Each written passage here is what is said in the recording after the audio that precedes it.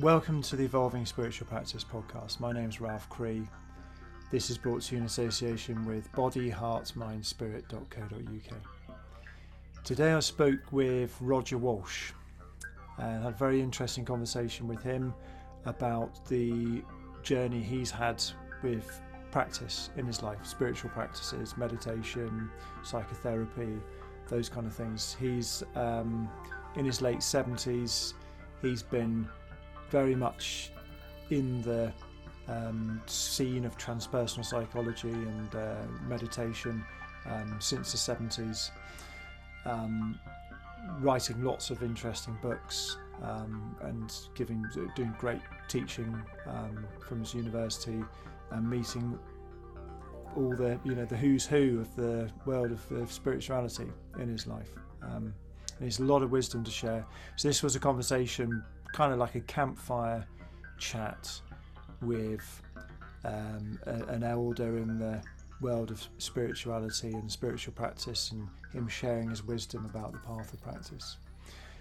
And I just read a little bit from his bio on his website. So Roger graduated from Australia's Queensland University with degrees in psychology, physiology, neuroscience and medicine, and then came to the United States as a Fulbright scholar. He's now at the University of California, Irvine, where he is Professor of Psychiatry, Philosophy and Anthropology, as well as a Professor in the Religious Studies program. Roger's research and writings span several areas.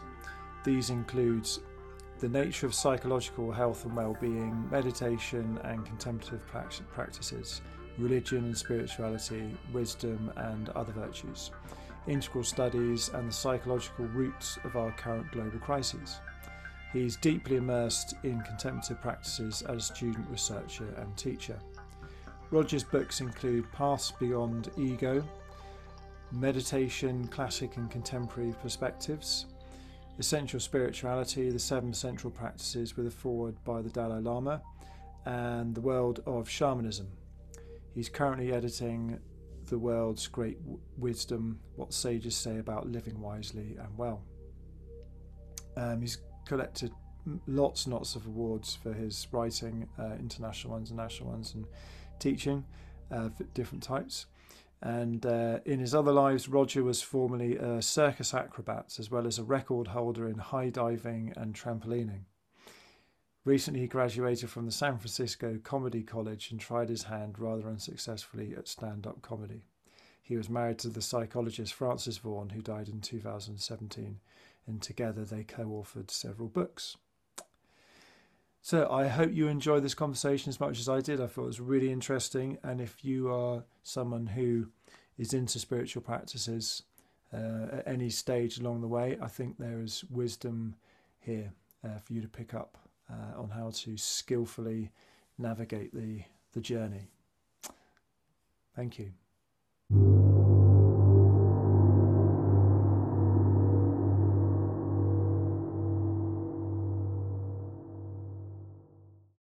So Roger Walsh, welcome to the Evolving Spiritual Practice podcast. Thanks so much, Rob. Yeah, very nice to have you here. And I will have done an intro where I go through your bio. There's a good one on your website which I'll be using. And so just what I'd like to discuss with you, what I had in mind was. I've been known about your work for about 15, really 20 years, and know that you've practiced different meditation traditions, for example, and written books on shamanism and worked in the transpersonal psychology field for many decades. And am I right in thinking you're 77 now? Yep. You are. Yes, just correct that. Yeah, and I'm 45, so I kind of see ourselves. Perhaps I'm midway through my practice journey if I get to live a full life, and then you're an elder in this field, having done many decades of it. And what I'd love to do with you is to have a kind of like a campfire chat, with just an informal chat about your journey of practice and how that's changed over the years, and the types of advice you would give to people perhaps at the starting out at the beginning of their practice, and then in the also kind of halfway through, and if there are different types of advice you give to people at different stages. And it's kind of like passing down the wisdom through the intergenerational wisdom here. So that was the thing I'd love to do with you today. Oh, maybe so. Yeah, great. So I thought, given that I would have done a short bio of you beforehand, but I wondered if you could give perhaps a short history of your practice. When it began, and the types of lineages you've practiced in, and particular types of practice. I mean, I know it's a very difficult question, because I know that you have done a lot of things in your life, including being a circus acrobat. So, to narrow it down seems a little artificial, but I hope you can get the gist of what I'm asking. Oh, well, you're essentially asking about the evolution of my contemplative practices, and I should preface by saying that I'm the last person I would ever expect to have been doing contemplative practices, because I was trained as a physician and a neuroscientist. I was a hardcore scientist, more than that, as a scientismist, that is, one who thinks that science is the only way of acquiring valid information. And after my medical training, I had the good fortune of getting a Fulbright scholarship to come to California to continue my training and specialty training in psychiatry at Stanford. And California has a way of changing people. I arrived in the late 70s and found people talking about getting in touch with feelings and other weird things. And I was very much out of my depth and out of my culture, including even in psychiatry, because I really had no experience of the inner world. And so I began doing psychotherapy on people, even though I had, in retrospect, I don't think I probably should have, but I figured I had a moral obligation to try it for myself. So I went into psychotherapy for myself, expecting a few interesting weeks, and had the extreme good fortune of ending up with an extraordinarily skilled master therapist by the name of Jim Bugenthal, who trained me to become aware of the inner world, to be able to access the realm of thoughts and feelings and fantasies and images and background affect that constitute our inner world. And it just blew me out of the water, because I discovered there was an inner universe as vast and mysterious as the outer, that I'd been completely out of touch with, completely unaware of. And I felt like I'd been living my life on the top 6 inches of a wave on top of an ocean that I didn't even know existed. And it just was mind-boggling to me, especially because as I looked around at the culture, it seemed like 90+% of the culture was also out of touch with this inner world, and that our Western culture was extremely outwardly oriented with almost no awareness of the inner depths within us. But fortunately, in California, there were lots of things happening at that time. The whole human potential movement was burgeoning. And so I dove into that, and you name it, I did it. TA, TM, Esterica, Gestalt, you name it, I tried it. And for a period of, I think there was 1 year where there were only a couple of weekends when I wasn't in a workshop of some kind or another. So I was really diving very deeply into a whole array of psychological, therapeutic, human potential movement isms of one kind or another, some of which was very nonsensical, some of which was extremely valuable. And gradually I found myself moving towards things like meditation, chanting, and yoga, which really mystified me, because I knew that religions were the opiate of the masses and relics of primitive thinking. And why was I doing these practices from them and finding them beneficial? And it really puzzled me. I literally spent a couple of years just wrestling with the question of how could what I understood to be religion, these primitive, mythical, magical systems, have some technologies which seem to be effective. And there was literally one moment as I was walking across the living room floor that I realized that behind the conventional institutions with their rituals and myths and dogmas were little recognized psycho-spiritual technologies for training the mind to induce the same states of consciousness that the founders had realized, and to enable all of us to have the same kinds of insights and recognitions and realizations and even awakenings that the founders had had. And it just changed my life. And I dove into meditation, and the day after I got tenure at the university, I applied for 2 years of leave of absence to go to Asia and disappear into a monastery. And so it became an ongoing exploration. Where was that? The monastery you ended up? What country? Well, I didn't spend 2 years, but I did spend a couple of months in Burma. In my first major I experimented with a variety of meditation practices, but the one I gravitated towards was the Buddhist insight or Vipassana practice.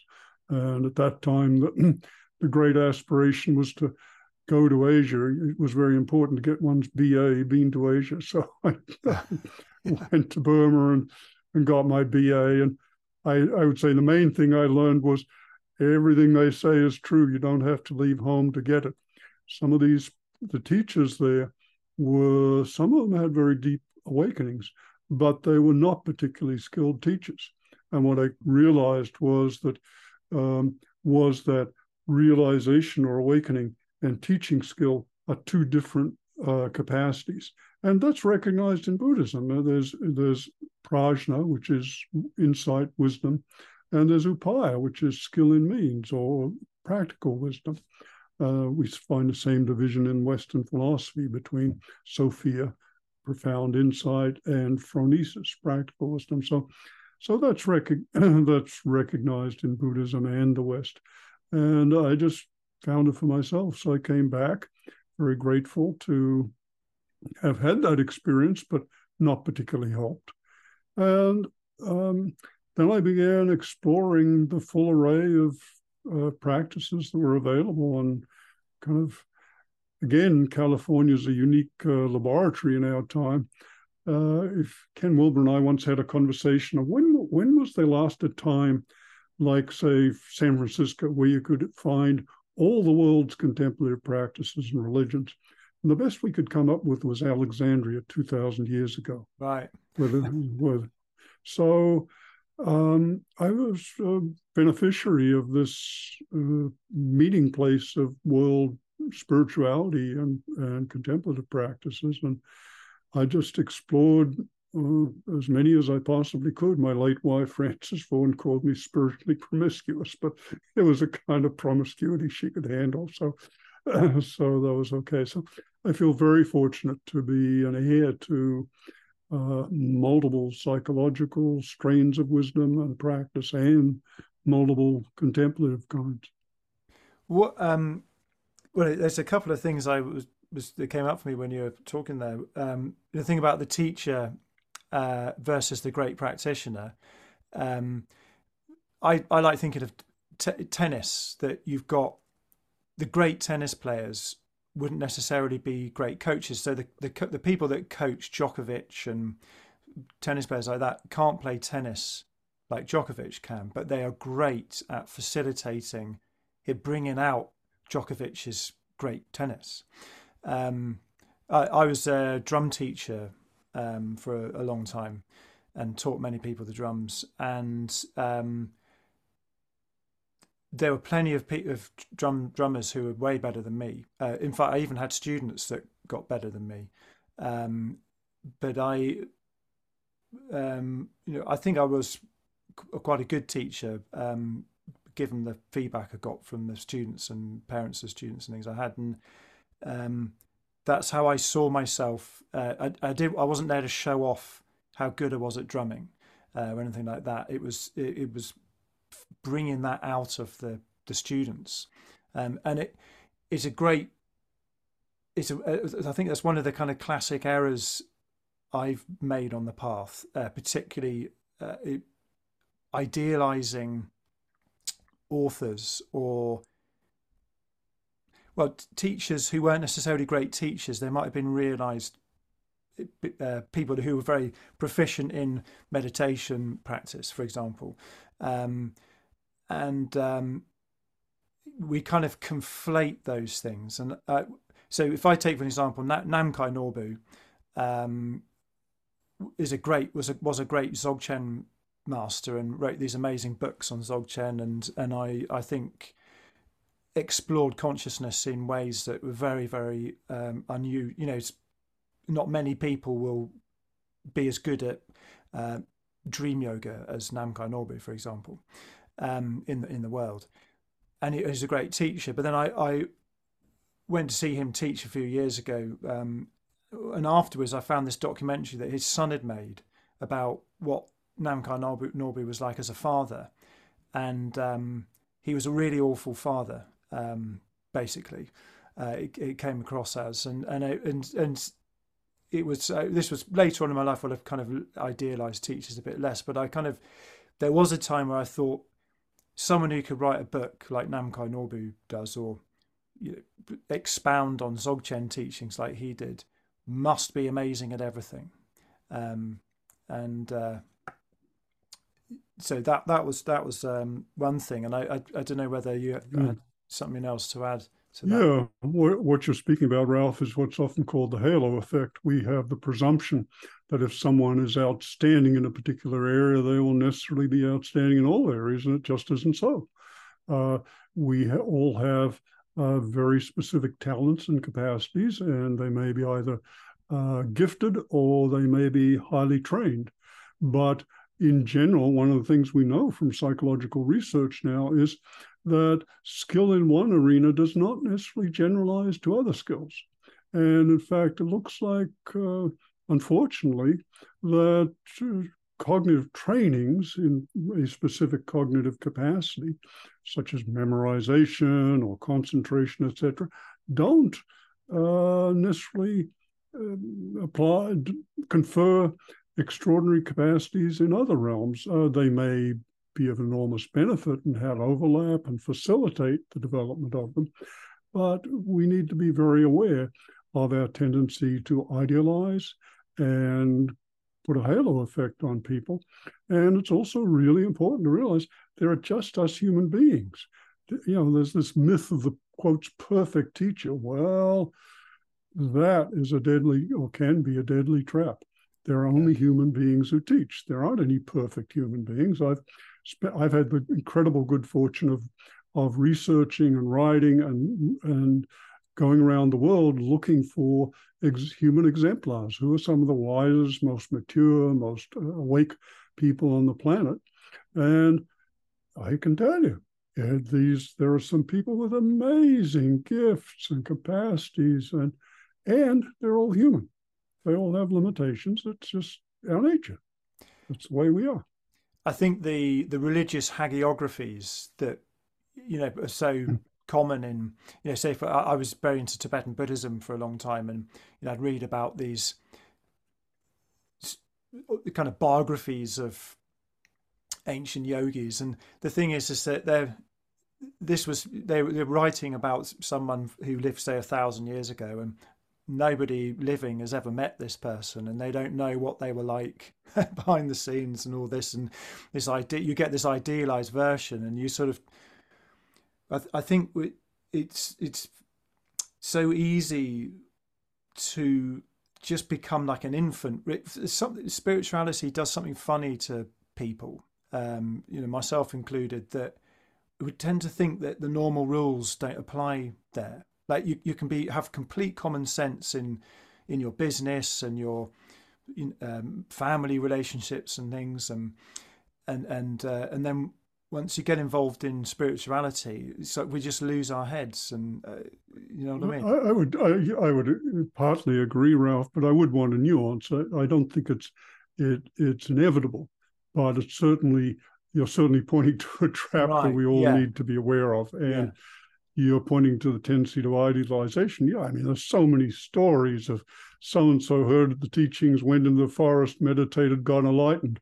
Well, yeah, that's kind of like boy meets girl, right off to the sunset, live happily ever after. If you've ever been in a romantic relationship, you know something is missing from that story. Yeah. And same thing. And there's a bit of an adage in Tibetan Buddhism: you should always pick a teacher who's at least 2 valleys away from you, meaning you've got a day's hiking or so to reach them, because then you don't see their foibles as much. Right. And you can, Yeah. and within the practice of Guru Yoga, in which one specifically uses one's teacher and visualizes them in an idealized form, and if you're doing it correctly, you recognize that that idealized form is a projection of your own unacknowledged capacities and realization. It's not that they're ideal, it's that you visualize them in an idealized form, but what you are visualizing is an image or projection of your own as yet unacknowledged capacities and realization. So that Guru Yoga, when done in a very skillful way, makes use of our tendency to idealize. But hopefully, and it's not always so, but hopefully it's also done with a wise context of recognizing what the goal is and how it's best held. So I could hear a little bit of advice coming through there, that you were saying it doesn't have to be that way, that we don't have to idealize the teachers and in a kind of infantilized way. And some things that have been useful for me, I got very into Sam Harris's work for a long time, and that kind of taught me how to be a bit think critically about spirituality. I, for the last few years, been listening to a podcast called Conspirituality, which is kind of very critical about the spiritual scene and teachers, and talks about scandals and things. I think learning about specific examples of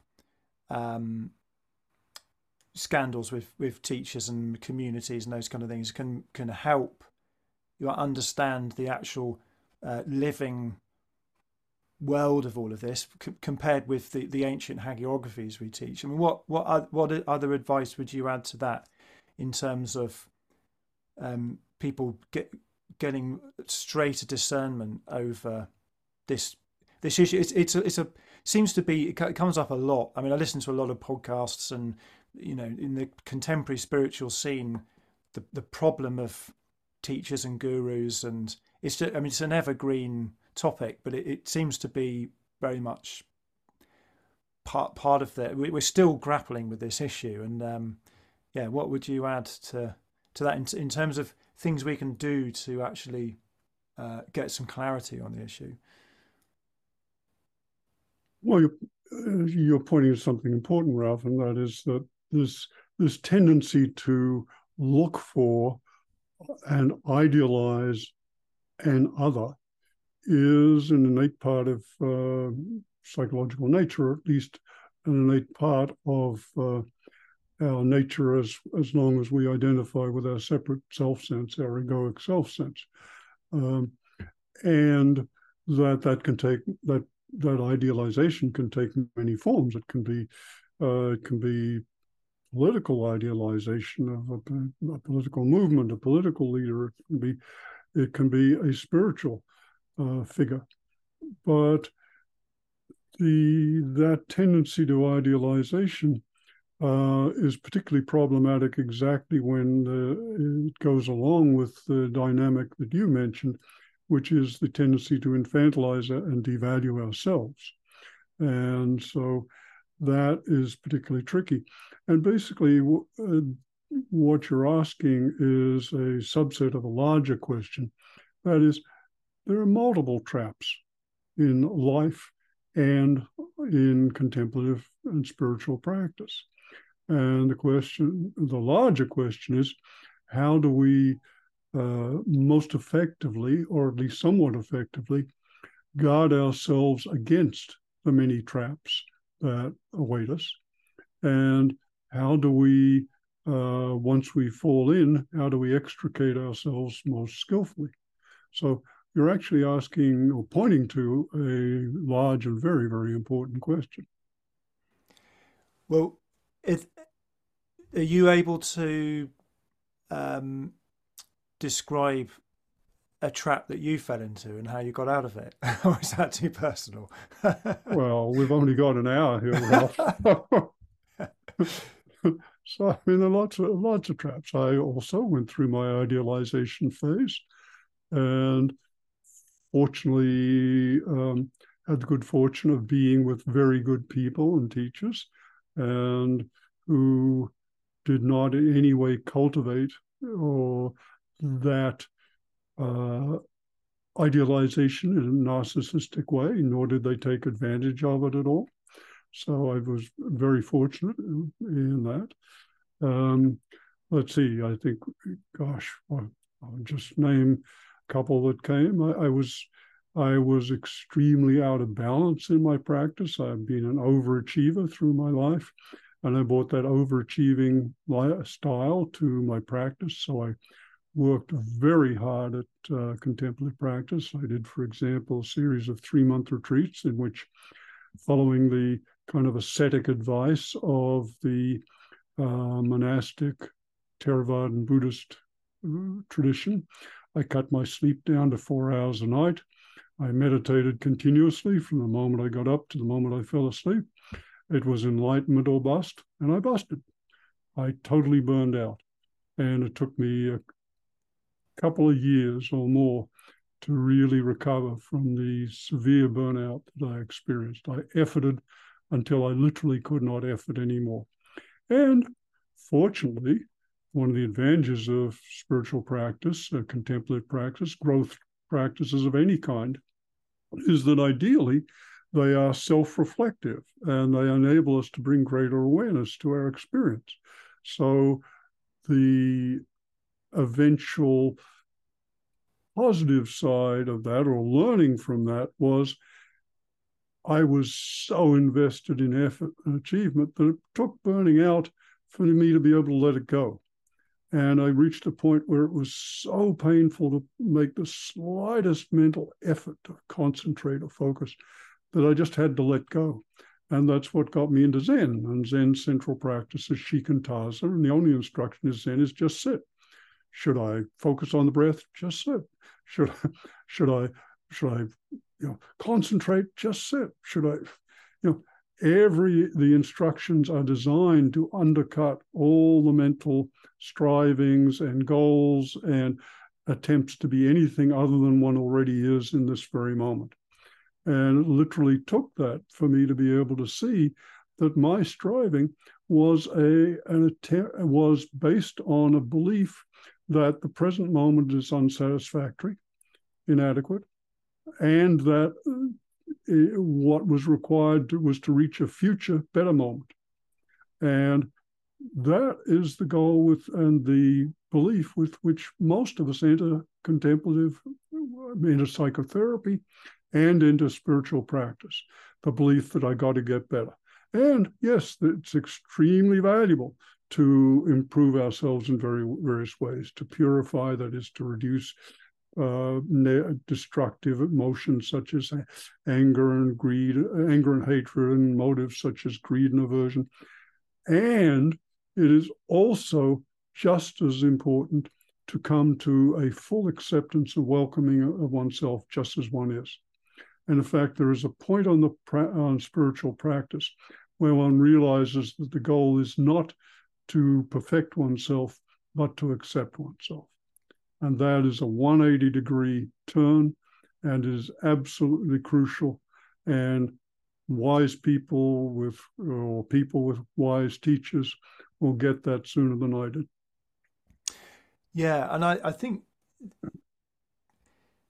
as you were saying, it took your burnout to get from that kind of more yang orientation into it kind of chucked you into a yin thing, in a way, if you could describe it that way, or that. And then as one gets older, you, like a wine or a whiskey, the flavor improves with age, and but that you can't rush that process. And when I think when I was just starting out with all of this stuff, a very much kind of heroic effort and storming the gates of heaven approach, and in a way, we'd like to not have started, to help people perhaps not start that way, but perhaps we all have to start that way, or do you know what I mean? You can't suddenly get to wisdom, or you can't suddenly get to a mature wine, and I find it a little bit hard to express this, but do you know what I'm saying? Yeah, I think you're saying we bring our personalities to our practice. Well, there you go. And We're not all the same. Yeah. But so if you could meet someone, and as perhaps that, yeah, that a certain, there we go. And then that's a great point, that there are types of personalities. And some people, yeah. I brought an achieving, striving, goal-oriented personality to this. Someone else might be very lazy and slobbish and not practice enough. Yeah. So, and balance is, I'm now about to quote one of the first pieces of really great advice I got on the path, and that was the first retreat I did with Ram Dass, and he said, "Balance is a magic word on the spiritual path." And it's like, I've been thinking about that for 40 years, and boy, did he get that right. Yeah. Balance. Where am I off balance? And the Buddha used a similar metaphor. He said, a musician came to him asking about effort. He said, well, how do you tighten the strings of your instrument? What you want to do it is not too tight, not too loose. And that was his metaphor for balance. Yeah, with that, and so we're kind of trying to get to this balance or harmony, and we might get to that from one side or the other. And I suppose a skilled teacher or community would recognize the different types of personalities and recommend different types of practice or different intensities based on who they are. But there's this kind of, with the more traditional practices, as they've come down, you end up with this the one true way, the one practice, the one path to do, and this is the best one, and everyone should do this. And I think there's a kind of more nuanced postmodern take on this now, which has a more nuanced understanding of different psychological profiles that we could bring to bear on that. Yeah, you're pointing to several important things there, Ralph. And one is that the kind of practice and kind of advice that is ideally individualized. And Jack Cornfield, probably one of the best known meditation teachers in the world, gives a wonderful story of his own teacher, Ajahn Chah, in Thailand. And Jack would sit and listen to Ajahn Chah's advice to various people as they came to him. Jack is not a shy character, and finally he said to Ajahn Chah, "You're just so inconsistent. You tell one person to do this and another person to do that." And Ajahn Chah said, "Well, I'm kind of like someone who's been walked down a long road. And I see someone else beginning to walk down, and I see they're about to fall in a ditch on the right. And I say, go left, go left. Another person's about to fall into a ditch on the left. I say, go right, go right." Yeah, it's just, what do they need? Well, related to that, something that comes through very strongly in the traditions that have their origins in India is being aware during waking, dreaming, and deep sleep, as a result of many years of meditation practice. And some of the traditions that have their roots in India kind of suggests that that is like a litmus test for what they referring to as enlightenment, or realization, or however they might phrase it. And it's a question I've asked a few people who are advanced in years, who've done a lot of this practice, and some have said, well, actually, well, that's a red herring, or that's leaning too far into transcendence, and you might become really proficient in all of that, but end up with no heart. So what would you say? I mean, I know you would have come across this being into Buddhism and of different types and the Indian religions, and I don't know what your own experience has been with these 3-month-long meditation retreats, and what. Well, let me just begin by saying I am absolutely hopeless at sleep yoga, so I don't like that criterion at all. Yeah. But I think you're touching on larger questions here, Ralph. And one first off, you said the continuity of awareness 24 hours a day is a test of enlightenment. Well, first off, I would like to do away with the term enlightenment. Death to enlightenment, as far as I'm concerned, it is a lousy category. It is unidimensional and only talks about one dimension of growth. It is dichotomous. You either got it or you haven't. It's from one tradition, yet applied across traditions. And it just misses so much and so many nuances. And I would much prefer to do away with the term and replace it with spiritual maturity. Spiritual maturity is open to multiple dimensions of growth. It's open to the recognition that growth can occur in varying degrees. Ken Wilber gave a nice example, when someone asked about, well, are you enlightened? He said, well, are you educated? Well, somewhat. Are you fully educated? No. Could you be more? Of course. Are you awake? Well, I have some continuity a little bit of the time. Are you? It's like, it's an invalid. I think it's a very problematic category. So that would be my first salvo in response to your question. Second, is continuous awareness a test of something? Well, it's a great test of continuous awareness. Does it say, but then the question is, to what extent does continuity of awareness bleed out into or facilitate or is correlated with other beneficent qualities of heart and mind, other capacities? And you mentioned that some of your guests have said, no, that's a red herring. Well, I don't think it's necessarily a red herring, but there is a problem when we make any one capacity the criterion of a spiritual life. We are multidimensional, complex, multifaceted creatures.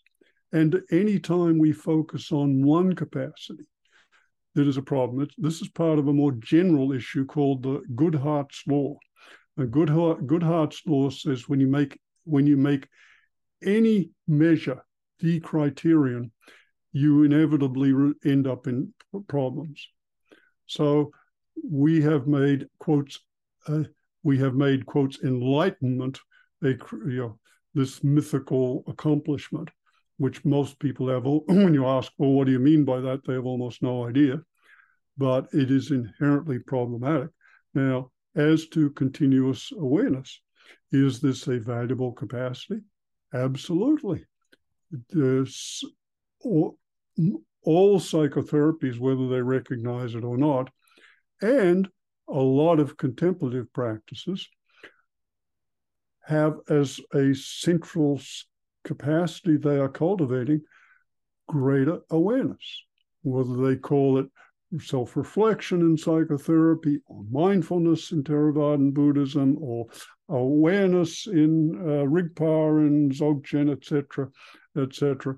If you look, Shiva, and etc. We can come up with a long list of names. But going back to, since you started in Buddhism, back to classical Buddhism, one of the three capacities or gifts that mindfulness confers is it inhibits the arising of problematic mind states. It fosters the arising of positive mind states and qualities like love and compassion. And it balances them. Again, the magic word balance. So, is this continuous awareness valuable? Absolutely. Is it helpful to think of it as a sole criterion? I would say Goodhart's law applies here. It is very problematic. Now, are there benefits and that are unique to the capacity to, say, maintain continuity of awareness through the night in sleep? Absolutely. There are the whole realm of what are called sleep yogas. And I would strongly recommend, if you haven't, that you have as a guest Andrew Holacek, who is an absolute master of these skills. I have sent him an invitation, but haven't heard back yet.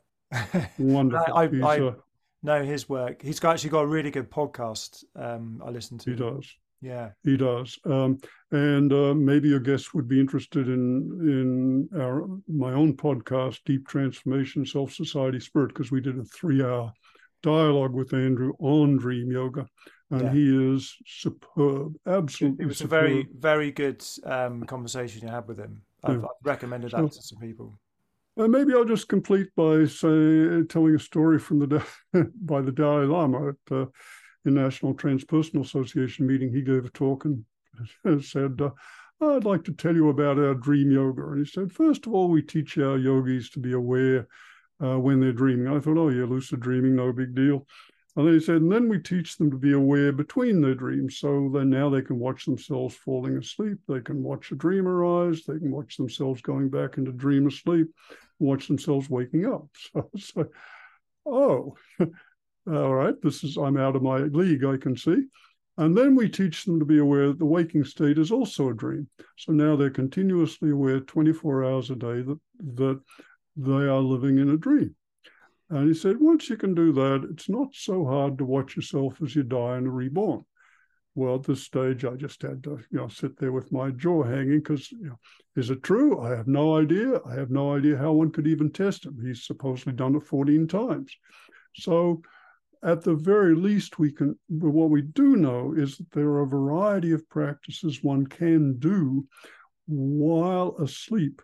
One can do so-called dream yoga and non-dream yoga. One can actually do practices both in the dreams and between dreams, and that these can be extremely valuable, and that the mind in this stage is extremely subtle and malleable, and therefore, according to the masters of these practices, transformation can occur in some cases quite rapidly. So again, to summarize, is this continuous awareness wonderful? Is it something to practice if one has the gifts to do so? Great. Is it something to get attached to? Absolutely not. I did. I tried it. What I ended up with was insomnia, not lucid dreaming. So, and again, is it a criterion of enlightenment? Well, I don't even, I would toss enlightenment to begin with. Is it a sole criterion? No. So that would be my very long, convoluted answer to your question. Yeah, I actually, after listening to your conversation with Andrew, he was saying one of the first things you do in dream yoga is try and transform objects in your dreams into other things. And I had a lucid dream after that, and I tried to change a pizza into a basketball, and I made the pizza vanish, but I couldn't make a basketball appear, and I didn't quite know how to do it. It's a bit like, when in there's like a Harry Potter movie or something where they trying to learn some magic trick, and it's, well, how do you actually, and I was just sort of standing there just like willing this transformation to happen. But anyway, someone needs to look more into. Well, one of the things I wanted to ask you about is So read your book, Sensual Spirituality, a long time ago. I believe that's the title. Have I got it right? Yes, essential spirituality, the seven central practices. It's basically a distillation of the practices that one finds across different traditions. Oh, I've just remembered what I was going to say. While I was looking gormless, while I was thinking of that. Um, I'll get to that in a second. But the to do, idealism. So you was, and this relates to the sort of what you were saying about the Tibetan yogis and the dreaming and awaking dream and things. That you said you started off a very hardcore scientist, and I'm assuming a kind of with a materialist worldview and that. And has that changed? I mean, I imagine it has, but how has that changed in your life? When I think about my own life, I kind of started out very much a materialist, and there's been a kind of gradual move over the years towards an idealist view. I mean, I'd have to say, ultimately, I have not got a damn idea what is going on. I can't make any final statement about anything and feel confident with it. But I I congratulate you. thanks. um, I was recently listening to an interview with Dennis McKenna, and he said he's drunk ayahuasca 500 times roughly. And they said, "Well, what?" And the interviewer said, "What have you learned after that 500 times of drinking ayahuasca?" And he said, "Not a damn thing," which I thought was quite an interesting comment. And Of course, it'd be interesting to know exactly what he means by that. That sounds like a flippant response. oh, it Which, is. Oh, it you know, is. Yeah, it is. But it was so spot on. I mean, yeah, as someone who's drunk ayahuasca a few times, I know what that experience is like, and I understand the kind of the joke there. But um, I've been very influenced by the work of Bernardo Kastrup and sort of idealist philosophy, which putting just for those listening, that puts consciousness as a kind of the essence of everything being consciousness rather than material. And I found that a lot of the religious traditions made a bit more sense looked through an idealist lens. And I presume a lot of the worldviews where these religions were created were idealist. It was an idealist worldview, sort of pre-materialist, pre-industrial worldview. But um, so where do you stand with all this idealism and materialism and all of that stuff, and how's that changed over your life? well, I stand with you. I don't know, but giving a more a fuller response, yes, you're right. I started as a hardcore materialist, a scientismist, uh, and I, as such, dismissed all contemplative practices and spirituality, etc. It was a long, hard, fingers dragging in the dirt transformation for me to let go my materialistic metaphysics and to move towards a more idealist one. That is, let me provide a context. Like you, my fundamental context is agnostic. And the assumption that we live in mystery, boundless, bottomless mystery, and that there's a wonderful statement by let's see, who was one of the early quantum physicists, I think. I'm not pulling up his name, but he said every statement of mine is a question, and that's the way I feel. So I can give various statements about my suppositions, but they're only suppositions. At bottom, I assume that I and all of us live in mystery. The great religious scholar Houston Smith wrote his autobiography, published it on his 90th birthday, which is a great time to publish an autobiography. And the last words in his book are, "We are born in mystery, we live in mystery, and we die in mystery." And that was one of the wisest people I've ever met. And I thought, great summary. So that I take that as my fundamental presupposition. We live in mystery, and we have to make best guesses about the way things are. In this case, we're very like Pyrrhonism, the ancient Greek philosophy founded by Pyrrho, who was a Greek who walked to India with Alexander's the Great's army, met there the Gymnosophists, the Hindu yogis, and subsequently adopted a philosophy very similar to what became Mahayana Buddhist, Madhyamaka philosophy of that one cannot make definitive statements about the fundamental nature of reality. So, I'm somewhat echoing Pyrrhonism here, but like you, I now assume as my working hypothesis that consciousness is primary, so that's a kind of idealism, and that all phenomena are an expressions, projection, manifestation of consciousness, and that this to most people in our materialistic culture seems nonsensical. How could the mind create everything? Well, very easily answered. Very easily pointed to by remembering that every night we create worlds and people and bodies and selves and take them to be entirely solid, physical, real entities.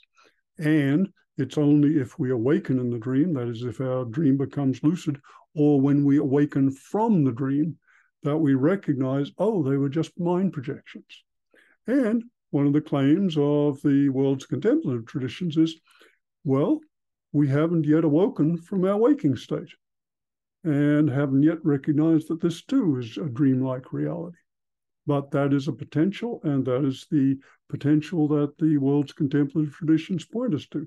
And the practices they offer to train the mind are the ones which allow us to penetrate through the dream, to recognize its nature, and to recognize our underlying true nature or reality, which is far more vast and mysterious than we ever imagined. We're not only more than we think, we're more than we can think.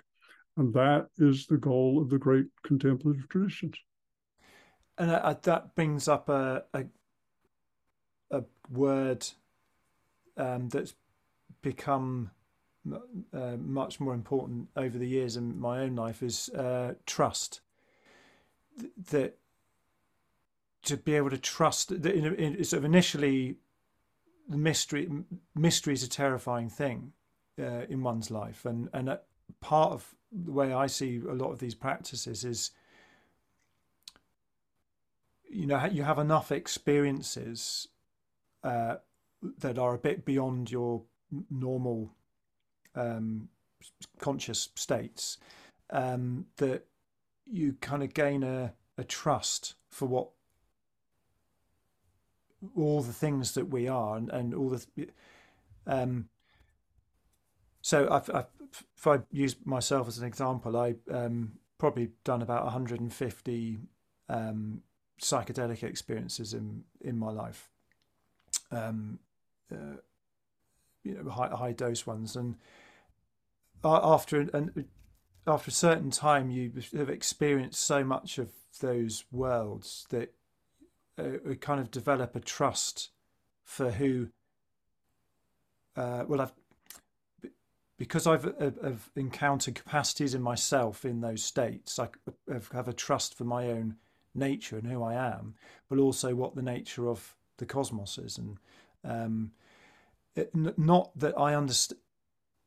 And I think the trust or faith is not necessarily related to understanding what it's all about.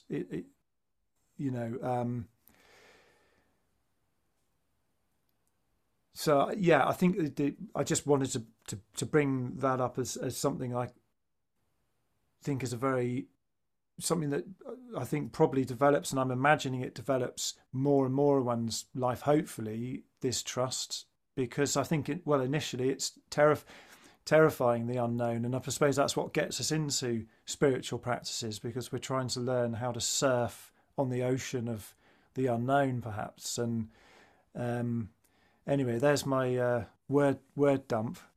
Well, it's a good one. And thank you for being such an intrepid explorer and coming to your own conclusions about this, and your conclusion that yes, we can trust at a very fundamental level. And so maybe a context for a discussion on this between us would be to acknowledge that there are levels of trust or faith. We think of faith as a blind belief, but we cannot live without faith of some kind, trust of some kind. We have faith that gravity will hold, that if we step off this cliff, we'll die, et cetera, et cetera. So we can't live without faith, but there are developmental levels of faith. And the researcher James Fowler actually came up with 6 major levels. And for they're particularly relevant to contemplative life, in as much as we, early faith levels, for example, magic, mythic, or mythic conventional, where we basically accept the culture's conventions and myths as real, as given, as true. Then we move to the individuative reflective stage, where we step back and begin to look at them. Well, is it really true that my country is the best, and that a man's place is, and a woman's place, et cetera, et cetera. But there are stages, that's about where most people are in, but there are stages beyond that, an integrative stage and even a unitive stage of faith, grounded on experience of oneness with the cosmos, the Tao, God, whatever. So let's first acknowledge that there are different stages of faith. And what most people mean by faith is blind faith. Just, I'm going to, I believe this, don't bother me with facts.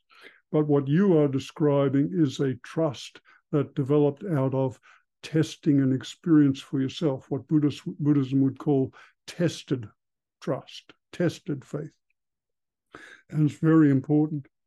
And it is true that the major growth jumps are stepping into the unknown.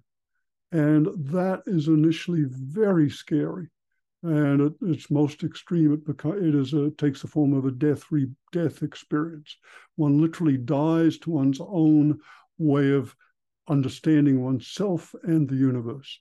And it can literally be experienced as a death experience. And that goes back to thousands of years of shamanism, to psychedelic experiences, even to depth psychotherapy.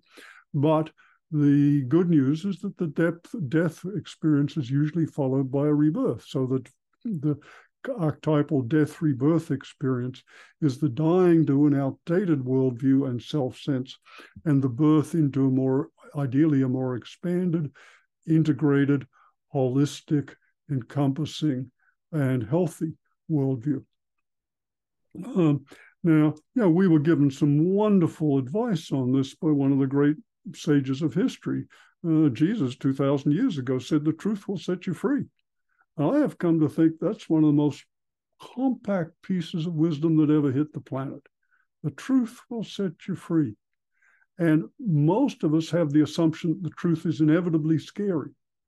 That if we open to the truth of who we are and the way things are, we'll be terrified or even overwhelmed, maybe even become psychotic.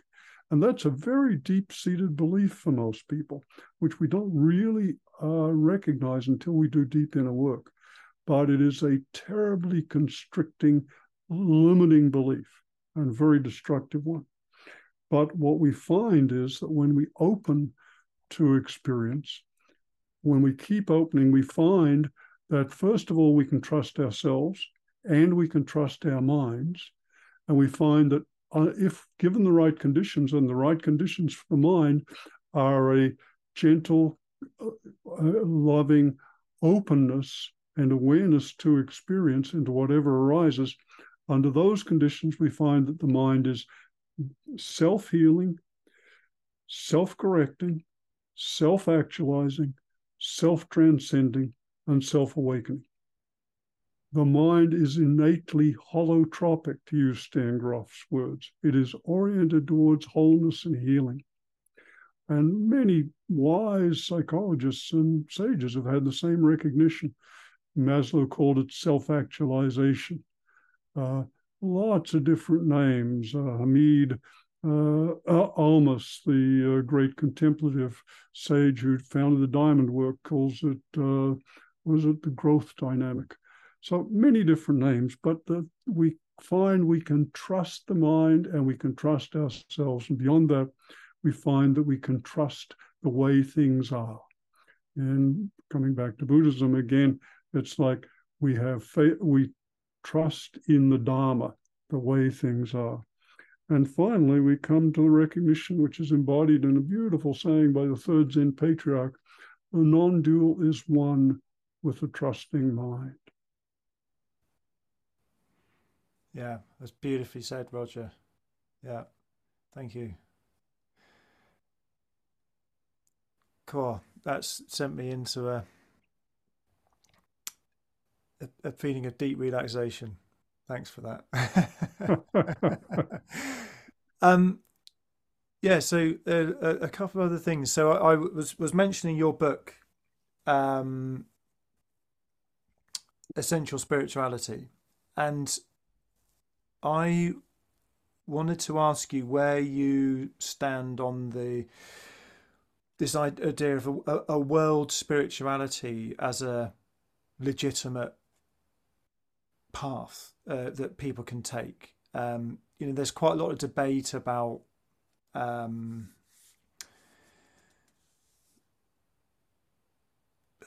it's a big conversation, and I hope we can pack it down into something quite tight. But I think Ken Wilber did a lot of great work around sort of integral spirituality as a kind of way of looking at that. And there's a chap called John Churchill, who you may know, who's sort of trying to create a planetary dharma, as he calls it. And that, although I've done practices in a lot of different traditions in my life, it sounds like you have too. And I don't know whether this is a personality type thing that become to naturally omnivorous people, but I've never kind of given myself over to one particular tradition, and when I have conversations with people who have, they're always a little bit suspicious of the spiritual omnivore, and this kind of planetary dharma or a world spirituality seems a little bit lacking in depth, and not much weight behind it. That's the perception that quite a lot of people give, who are wedded to one particular way. And so, where are you at with this? And I know you were involved with the Integral Institute, back in the day, and all of that, and working with Ken Wilburn. How do you feel about this topic of a world spirituality now? Well, as you mentioned, Ralph, it's a rich topic, but to try to boil it down, first off, there's a distinction between a intellectual approach and a practice approach. And the I'm thinking more.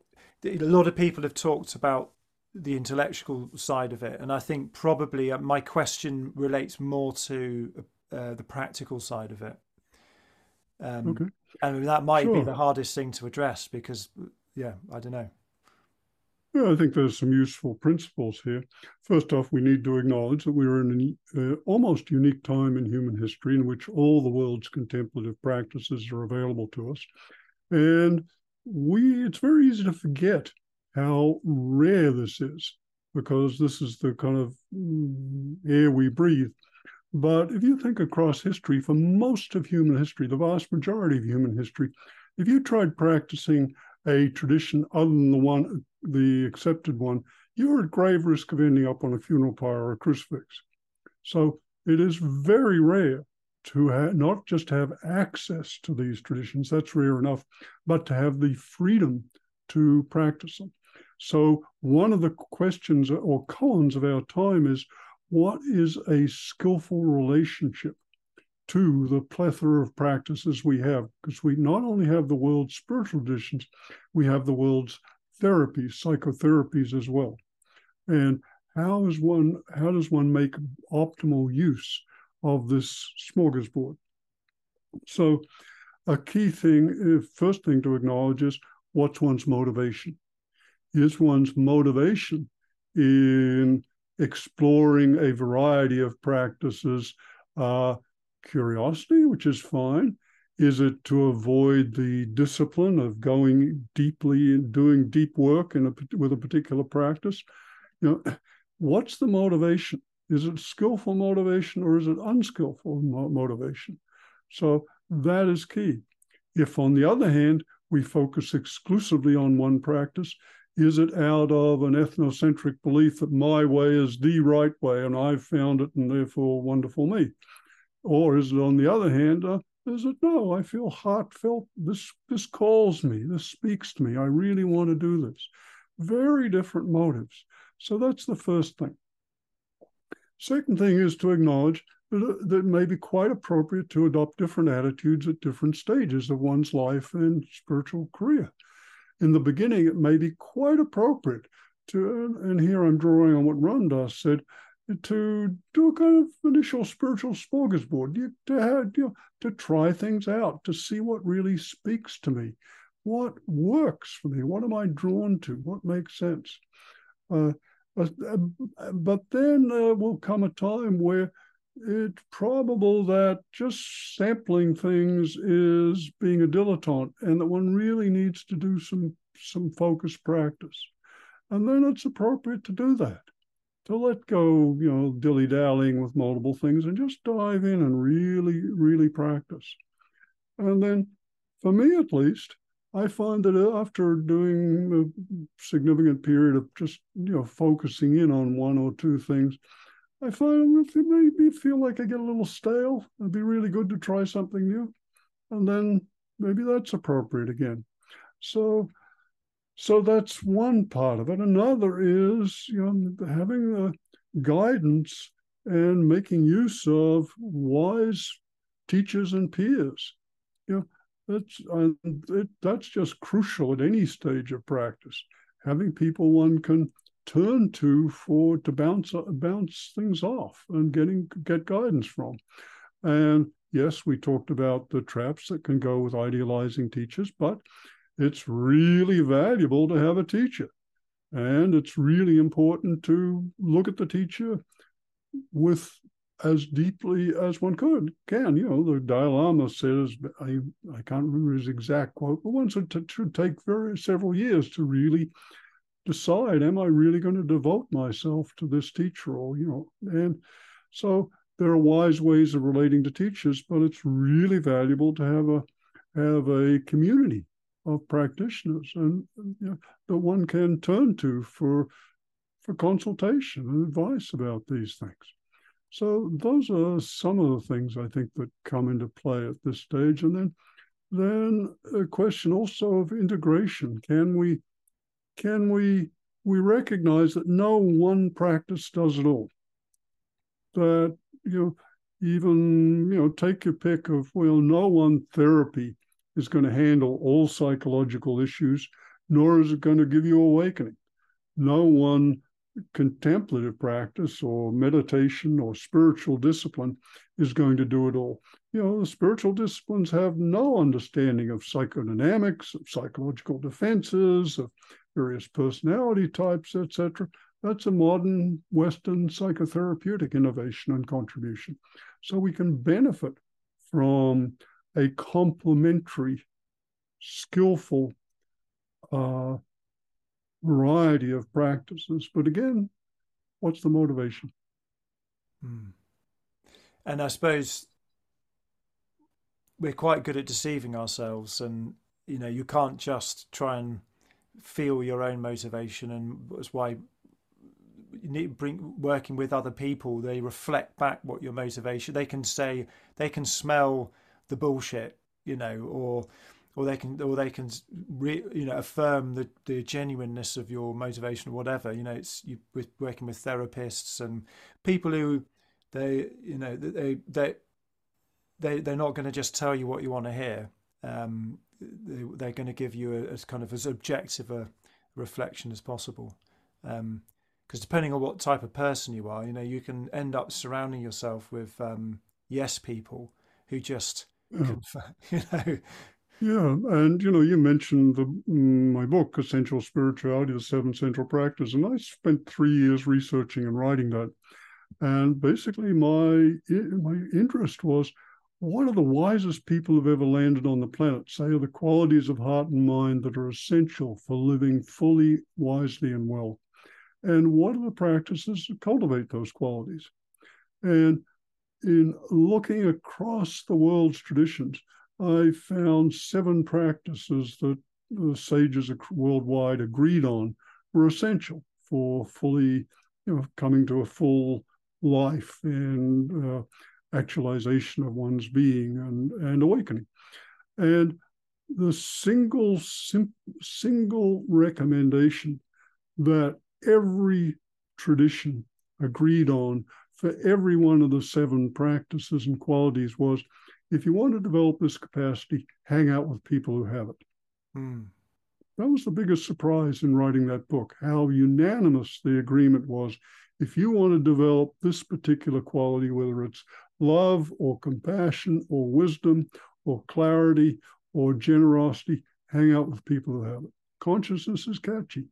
That points to the kind of mysteriousness of learning. And I've got young children; they're 9 and 7, and they're learning from myself and my wife all the time, and in ways we're not trying to teach them. They just pick up who we are, the good things and the bad things, and yeah, you can't not teach. yeah. There's so just a couple of things to end up with, if that's okay. Um, so related to what you're saying about different practices working at different stages of your life, and knowing when to, I suppose, knowing when to cut loose or when to take up something new is an art in itself.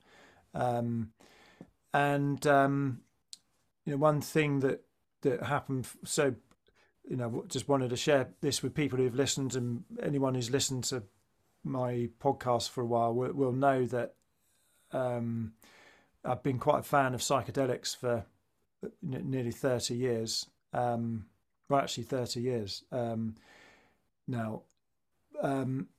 But recently I had a mini sort of psychotic episode. I think it's cannabis induced.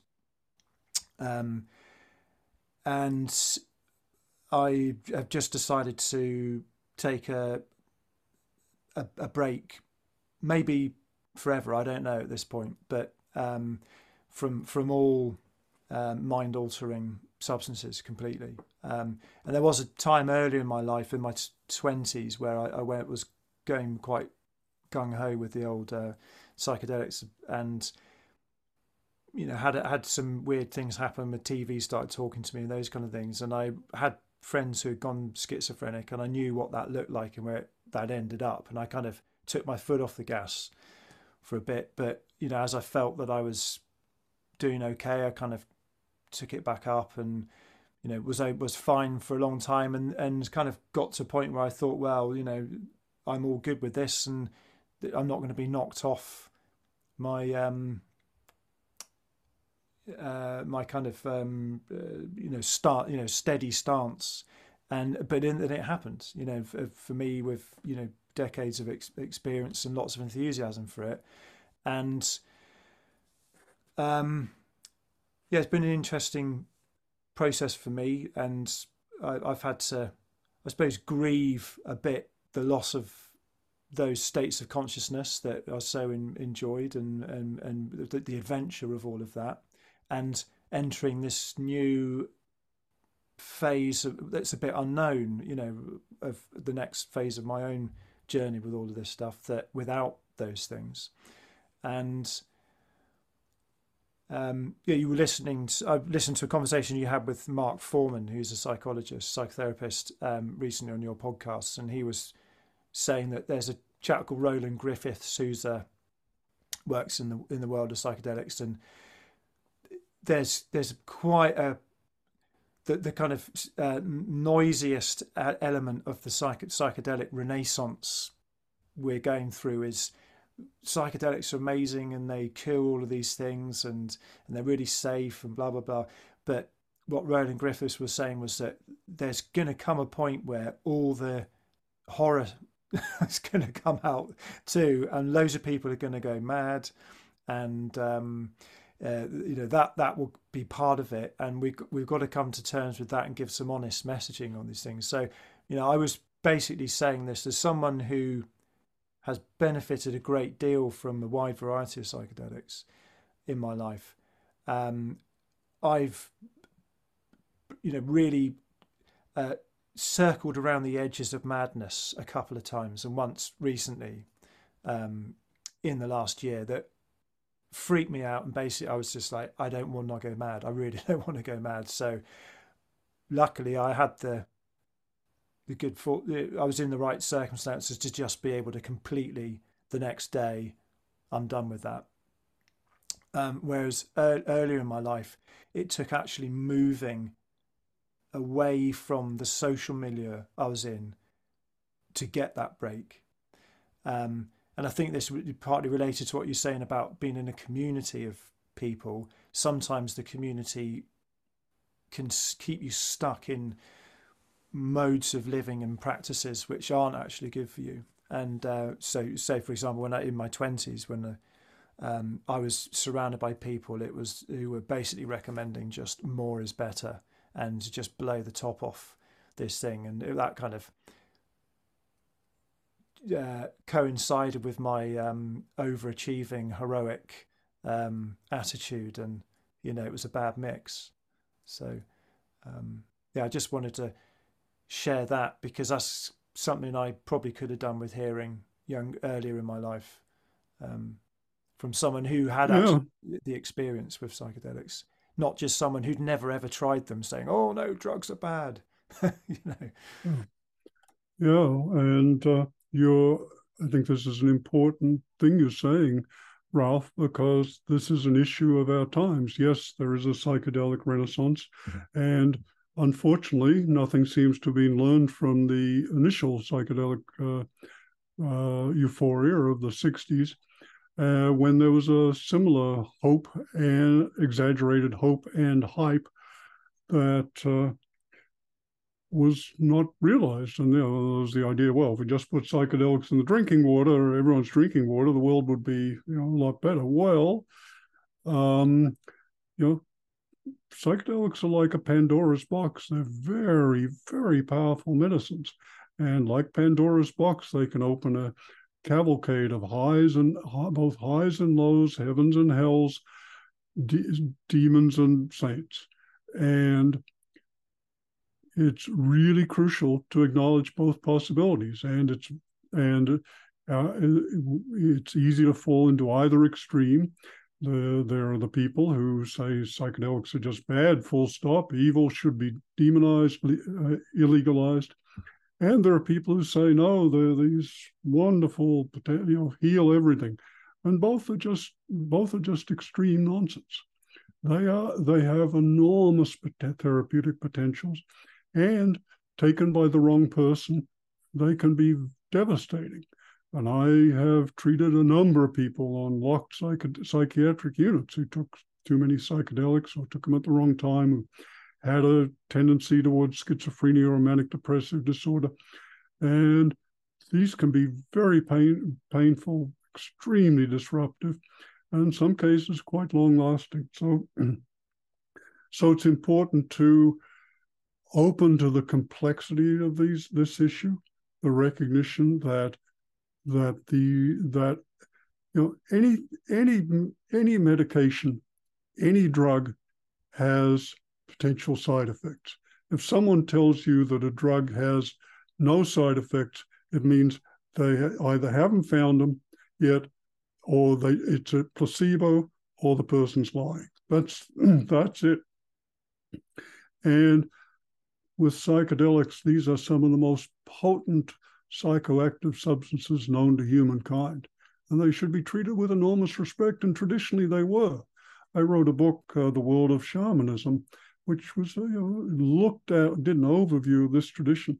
And what we find is in that tradition, for thousands of years, these substances have been reused ritually and sacramentally as a sacred sacrament, and to be treated in that way. And those cultures have a worldview to make sense of the experiences, a tradition to hold them, and a peer group to provide guidance.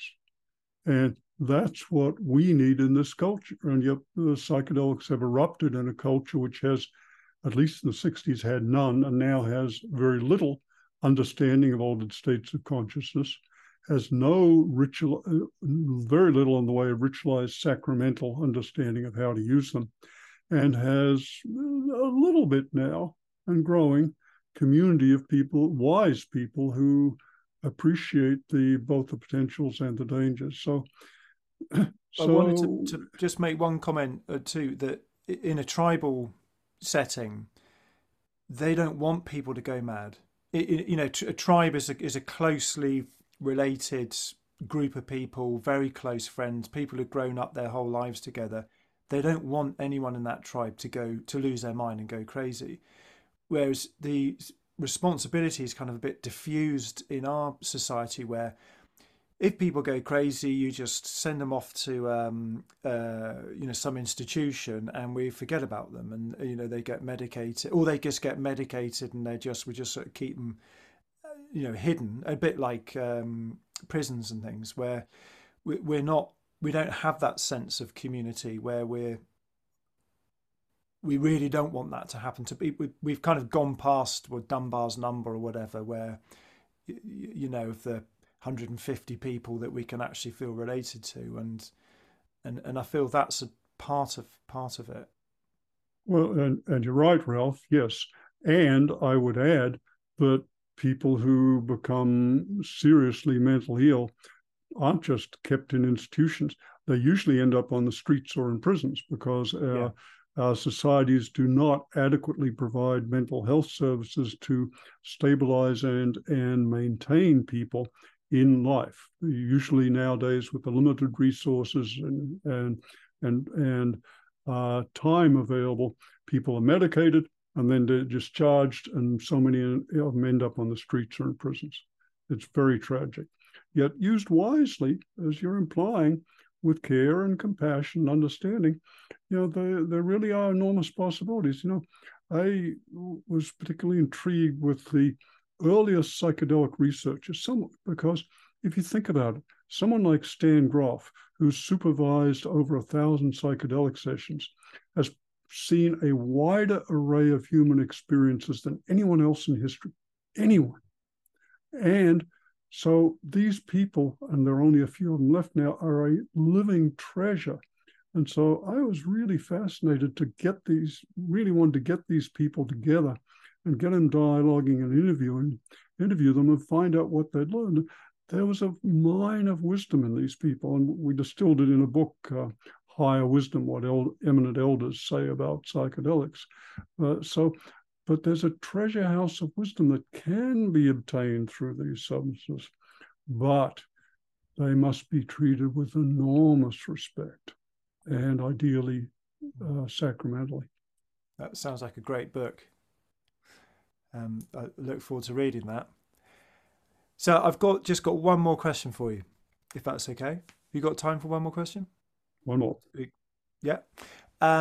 So people might be listening, look at this, and they're just saying, well, so we're obviously two white guys talking about this, one in America, one in England, privileged white guys.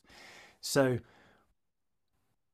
my question is briefly, is there cultural differences and then differences for men and women that can be worth pointing out, or do you know what I mean? That you and I, we are obviously covering our narrow sliver of the human experience as two white men, and there's a much bigger world out there, and also, I mean, I've been responsible for this, but the conversation has had quite a lot of to do with the Asian religions, for example. But there's a much wider world, and how do we, you know, how would you bring that other wider picture of the world into this as a kind of closing? Yeah, it's a great question, Ralph, and I think it's again one of the issues of our time. How do we open to the full array of cultures and practices and varieties of human beings and human experience, and ideally all these practices are used in the service of relieving suffering and enhancing well-being, and that means using them to acknowledging our extraordinary good fortune and privilege, not just being white and male, but having access to education, to health systems, to resources, to these practices, to an enormous array of things. In fact, there's a wonderful meditation of just as when you sit down to meditate, just reflecting on all the things that have to come together, all the gifts and privileges and opportunities that have to come together before you can get to sit down and meditate. That's an endless list. So the question, the life koan for each of us doing these practices is, how do we use these practices to become more and effective instruments of help and healing and nourishment and support for others, particularly those less privileged than ourselves?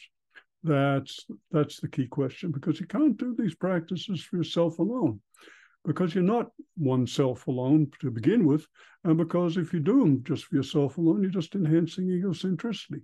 So how do we do our practices in the service of relieving suffering, and particularly relieving the suffering of those less privileged? And how do we bring those perspectives to bear on our own lives? And how do we offer those multiple perspectives, different genders and cultures, etc.?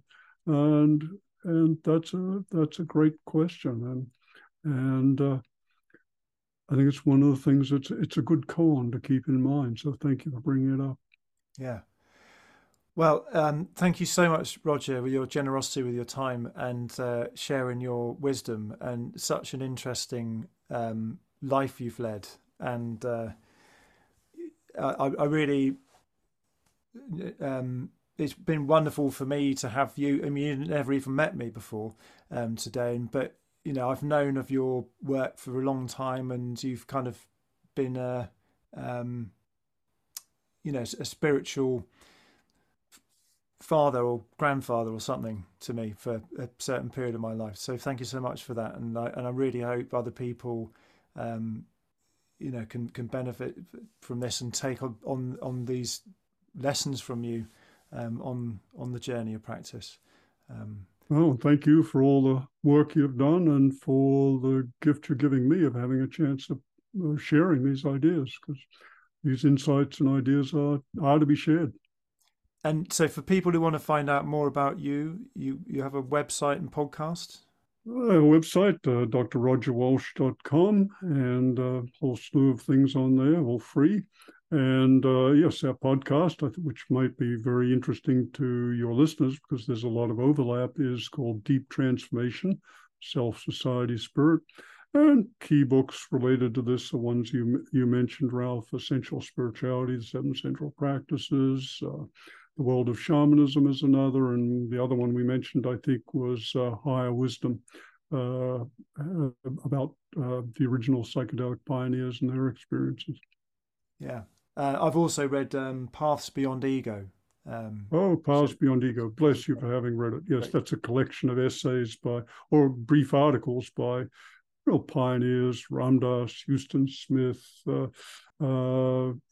Christina and Stan Groff, all the names all the people we've all read, condensed into a collection of articles that are easy to easy to I highly get recommend through. that to people.